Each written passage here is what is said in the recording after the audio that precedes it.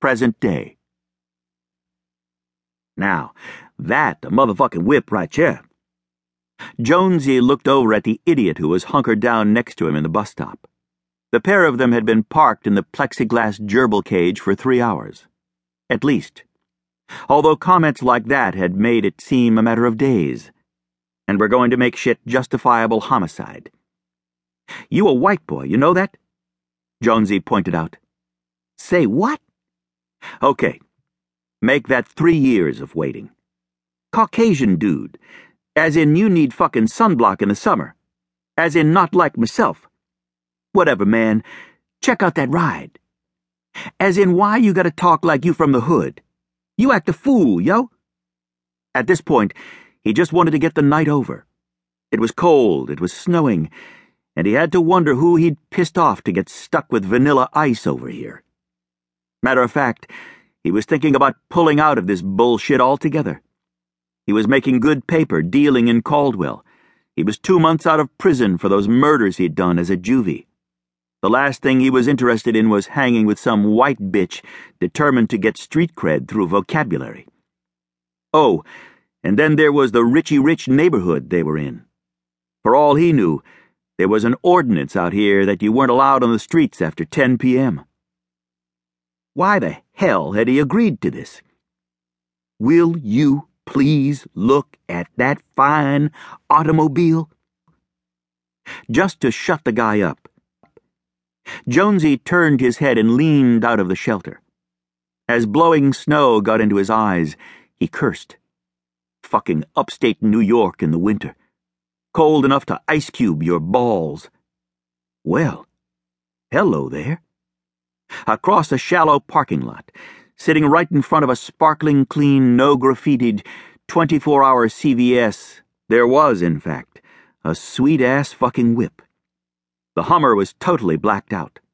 No chrome anywhere, not on the wheels, not around the windows, not even on the grill. And it was the big body. And, going by all that trim, no doubt had the big engine in it. The ride was the kind of thing you'd see on the streets where he was from, the vehicle of a major dealer.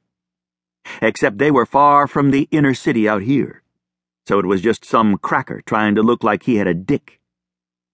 Vanilla Man hiked up his backpack, one strapping it.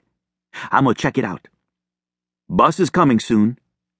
Jonesy checked his watch and did some wishful thinking. 5, maybe 10 minutes. Come on. Bye, asshole. You scared of some shit? The SOB lifted his hands and started going paranormal activity. Oh, scurry. Jonesy outed his gun and punched the muzzle right into that dumbass face. I got no problem killing you right here. I've done it before. I'd do it again.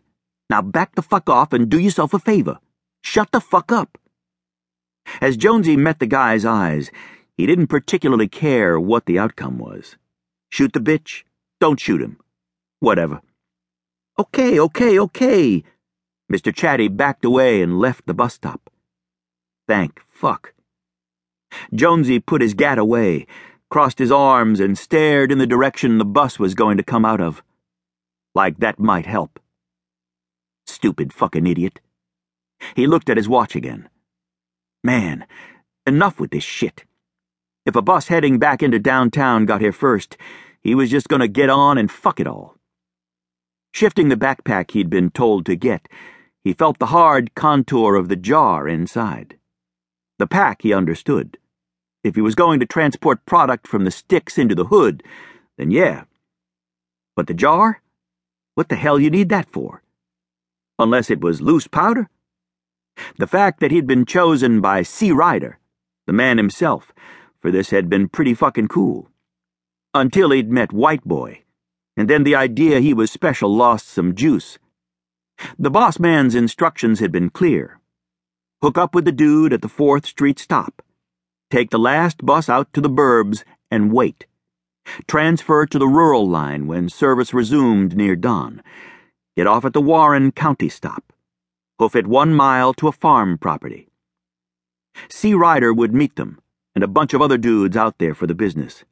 And after that, Jonesy would be part of a new crew set to dominate the scene in Caldy.